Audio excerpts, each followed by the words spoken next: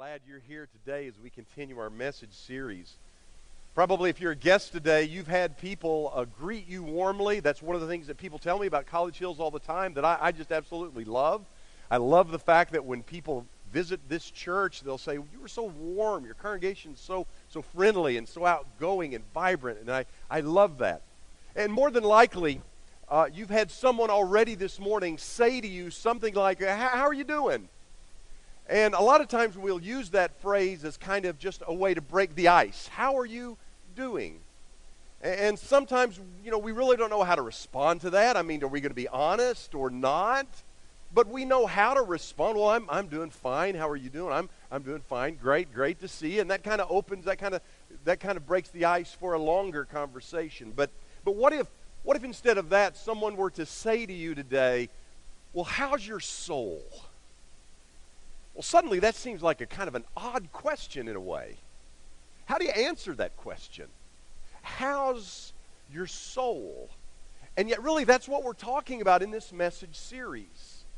We've defined soul in this series as that inside eternal, that internal, eternal part of you. And we've said all through this message series that really God has more of an interest in what's going inside of you than the external. But have you noticed we pay an awful lot of attention to the external? I mean, before we leave, we look at the mirror and we want to make sure we're dressed just right, we're dressed appropriate for whatever occasion that it is. And we pay a lot of attention to the outside of us. And yet God is far more interested in what's going on the inside of you. If someone asks, how is your soul? What they're asking is, how are you doing in the deepest part of you? And that's really what we're talking about when we gather together as the Lord's people. That's the interest we have. We want to know how we're doing in the deepest places. And so, as we consider the soul today, we understand that God wants our souls to thrive. That God created us to have souls that are alive. And so a few weeks ago when Johnny preached, we discovered that for our souls to really thrive, our souls need rest. In fact, Jesus has an interest in that. And so in that very familiar passage of Scripture, Matthew chapter 11 and verse 28, Jesus says, come to me, and then he says, I will give you rest. And while physical rest is important, Jesus is ultimately concerned for the deepest part of us. And so he says to us, come to me, I will give you rest. And then he uses this phrase, which I love, you will find rest for your souls. I don't know if you've thought about that much. Rest for your souls. It reminds me of some of the words from David in Psalm 23, that very well-known psalm where, as David describes God as a shepherd, this God refreshes our souls. So I don't know how you're really doing today, but some of you may have come into this place feeling a little bit weary. Well, I want you to know that Jesus wants to refresh your soul. And we said in that message that Johnny preached that in a sense that comes through rest. Now, if I were to point to a key resource in this message series, it would be the book of Genesis, and especially Genesis chapter 2. In this book, God shows us kind of his intended rhythm of life. He gives us time to work, and he gives us time to rest. There's a time to have certain responsibility, and there's a time to find refreshment. We see that all through the book of Genesis, especially in Genesis chapter 2. In fact, in Genesis chapter 2 and verse 2, after God finished creating everything, it says that God himself rested. And yet there's something else I want us to talk about today that's important for our souls to really flourish. Not only do our souls need rest, but our souls also need responsibility. I know this almost sounds counterintuitive, but here's what I want to say today. If I were to summarize today's message in really one line, it would be this: work is good for the soul. Now, it might be a shock to some of us to learn that work is not a product of the fall. A lot of people have this false narrative in their mind. They think that Adam and Eve, they messed up in the garden, and so God suddenly gave them a job. God reasons clearly Adam and Eve have way too much time on their hands. They've committed this sin, so I'm going to invent this thing called work. You're going to hate it, it's going to be hard, and you're stuck with it. But that's not really what Scripture teaches. In contrast to that, I want us to understand that before humankind ever fell into sin, God created work. And so in Genesis chapter 2, verse 15, right after God created humankind, the Bible says, the Lord God took the man and put him in the Garden of Eden to work it and take care of it. Now, the garden is this place where our souls flourish. The garden is this place when we're ultimately at home with the Lord. And so what does God give us to do for our souls to flourish? He gives us work. Now, work, of course, has changed when sin entered the picture. But let's face it, sin changes everything. Sin distorts everything. And you can read about how sin has changed everything in Genesis chapter 3. But long before sin entered the world, we learned that God himself was busy. God himself was working. And so Genesis 2 and verse 2 says, by the seventh day, God had finished the work he had been doing. So on the seventh day, he rested from all of his work. How is God pictured in this verse and those early narratives? God is pictured as someone with dirt under his fingernails. Now, often we read this passage of Scripture and we focus on the fact that God rested. And quite honestly, that amazes us. God needed to rest.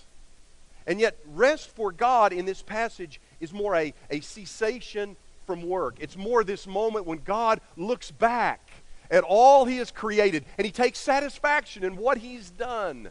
God ceases from his work. And yet one of the things we also learn from this passage that I think would have been astounding to first century hearers or ancient readers of Genesis chapter 2, and that is that God worked. In the ancient world, they would imagine, well, humans work. In fact, God created humans so that he doesn't have to work. But here we see, no, God is one who works. It is a God-like thing to have a sense of responsibility, to engage in work. And so what I want to say at the very beginning of our message today is that long before sin entered the world, God created something for humankind to do. The Bible has a very high view of work. And so in a book like Ecclesiastes, for instance, there are 2 or 3 passages there that talk about the importance of work. Ecclesiastes chapter 2 and verse 24, it says, a man can do nothing better than to eat and drink and find satisfaction in his work. This too, I see, is from the hand of God. And then in Ecclesiastes 3:13, it says that everyone may eat and drink and find satisfaction in all his toil. This is the gift of God. And then in chapter 5 and verse 19 of that book, moreover, when God gives any man wealth and possessions and enables him to enjoy them, to accept his lot and be happy in his work, this is a gift of God. If I were to underline in my Bibles, I would underline that phrase, the hand of God, the gift of God. We see that work is something that God gives us to make a difference in the world, to bless other people, but there's also inherent blessing in good work. And yet not everyone sees work in this way. To many, maybe even to some of you in this room, work feels a little too much like work. It feels more like a curse than a blessing. In fact, the ultimate for us is to imagine a time when we don't have to work. We call that retirement. And that's something we're looking forward to. We long for that moment when we experience this time in our life when we don't have to work. But you know as well as I, the truth is, even in retirement, you need something to do. You need a sense of purpose and mission about life. We've all heard stories about someone who retired and really couldn't find anything to do meaningful with his or her life, and they didn't live very long. No, work is important for our souls to thrive. And yet, a lot of us in this room find ourselves dissatisfied with work. Maybe you heard of the noted theologian, a guy by the name of Drew Carey. Drew Carey once said this. He said, "You hate your job? Well, there's a support group for that. It's called Everybody. And they meet at a bar." Well, maybe we are not that cynical. I hope we're not. But there are a lot of people that dread Sunday night because they know Monday morning is coming and they know they've got 5 more days to work. But what I'm saying this morning is our souls need work if we're going to thrive. As we look at how the creation was ordered, there's a time for rest, but also God gave Adam and Eve a sense of responsibility. Think about it this way, there's work in the garden, there's going to be work or responsibility in the new heaven and new earth. We're going to reign with Christ, and between now and then we're giving something to do. And so what I want to do for the next couple of minutes this morning is I want us to think about work in a new way. I don't want us to take a Genesis 3 perspective of work. I want us somehow to imagine a Genesis 2 perspective of work. And if we can somehow imagine that, if we can somehow look at work in a fresh or new way, we might see that it's a place where our souls can really thrive. And so in order to do that, we first of all need to see work as mission. We need to see work as something given by God to us. Now, these next couple of ideas, I'm indebted to a guy by the name of Kevin Kim for these ideas. And he talks about how that if our souls are going to flourish, we need to somehow find significance or meaning in our work. You see, we don't merely have a job or even a career. We have a calling. And if there's a calling, there must be someone who has called us, and that someone is God. You see, if you've responded to the gospel, if you've decided to become a disciple of Jesus, understand you have a bigger purpose. You have a bigger calling in life. Right now, wherever you find yourself, God, by His grace, has placed you there for a reason. You see, there are things that only you can do. And there are people that you can only influence. And there are places only you can go. Often people will say something to me like, "Kevin, well, I know your job as a preacher has you have a sense of calling about it. There's a sense of mission maybe about what you do." Well, listen, I sell insurance, or I build houses, or I'm a stay-at-home mom. But what I want to say to everyone in the room today is whatever you do, see it as a calling from God to serve others for the glory of God. Now, John Ortberg, in his book on the soul, alluded to a research group out of the University of Chicago that listed the 10 least happy jobs or careers and the 10 happiest jobs or careers. And when they compared those, what they found was the 10 least happy jobs actually were more financially lucrative and oftentimes offered higher status than the 10 happiest jobs. What was the difference between them? The difference is people in the happiest jobs had a sense of higher meaning. They had less money, less status, but a higher sense of meaning. And so if you want your soul to really thrive, you need to somehow find that greater sense of calling or meaning, that greater sense of purpose. And you know, every last one of us in this room, we can do that. We can find that higher sense of purpose or calling with regard to the job that we do. And so you're a carpenter. You build houses. You're not just putting up trusses or installing drywall. No, there's going to be someone who's going to live in that house one of these days. You're providing space for someone to build a life. And you know, because you're a follower of Jesus, that in order to build a life that thrives, in order to have a healthy life, a great life, that life needs to be built ultimately on Jesus. And so maybe you're putting up drywall in the kitchen. As you're doing that, you're imagining a kitchen table. And you're imagining a family gathering around that table, having significant conversations. And maybe at that moment you begin to utter a prayer for that family. Oh God, would you bless this home? Would your name be glorified in this place? Can you see how that you can begin to see your work from a much higher perspective? You're not just building a house. In a sense, you're involved in a process to help people build lives. See, in our work, we need this sense of mission and calling.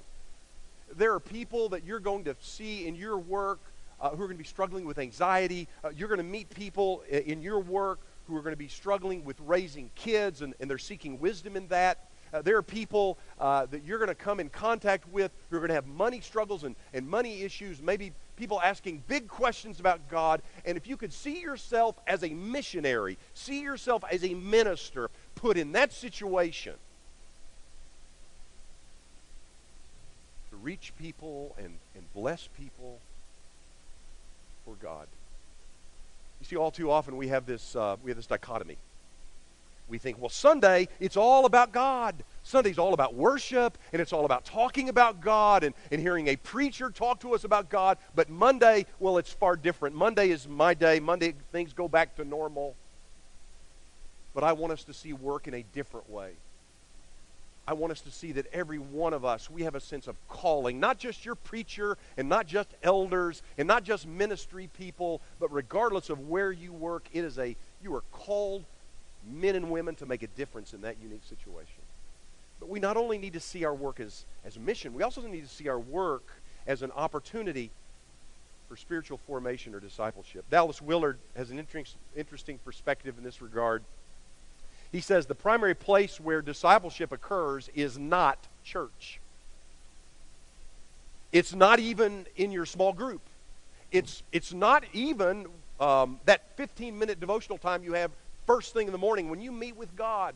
Willard says something fascinating. He says the primary place where discipleship occurs is in the relationships we have at work or in our schools.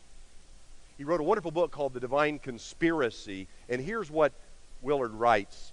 He says, once you stop to think about it, you can see that not to find your job to be a primary place of discipleship is to automatically exclude a major part, if not most, of your waking hours from life with Him. It is to assume to run one of the largest areas of your interest and concern on your own and under the direction and instruction of people other than Jesus. Then he makes this statement, which I found interesting. Most professing Christians are left today with the prevailing view that discipleship is a special calling to do chiefly with religious activities and full-time Christian service. Willard pushes back on that. He says those environments that help us to put into practice faith, that help us form into the image of Jesus, are our workplaces and our schools. And so, for instance, think about, where are you going to learn to develop patience?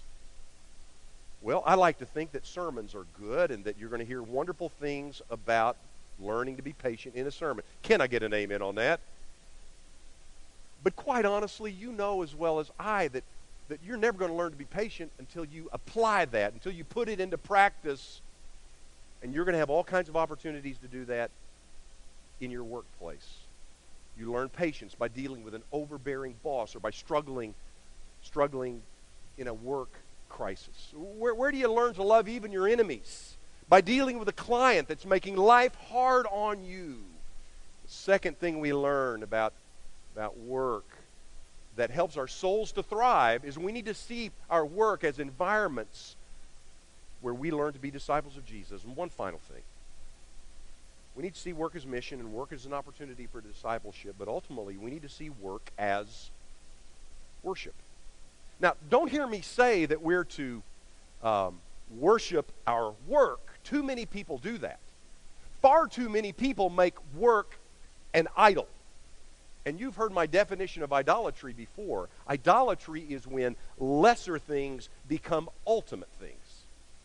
When we make something that's lesser ultimate, we're committing idolatry. Suddenly we're worshiping that instead of worshiping God. There's only one place for worship, and that is God. We worship Almighty God.